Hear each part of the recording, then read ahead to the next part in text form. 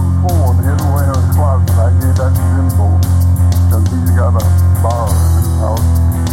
And I've spent many a day sitting there laughing his food. So I gave him a phone. And the dirty dog took it and said, saying, no, Bill, you take this used for medicinal purpose.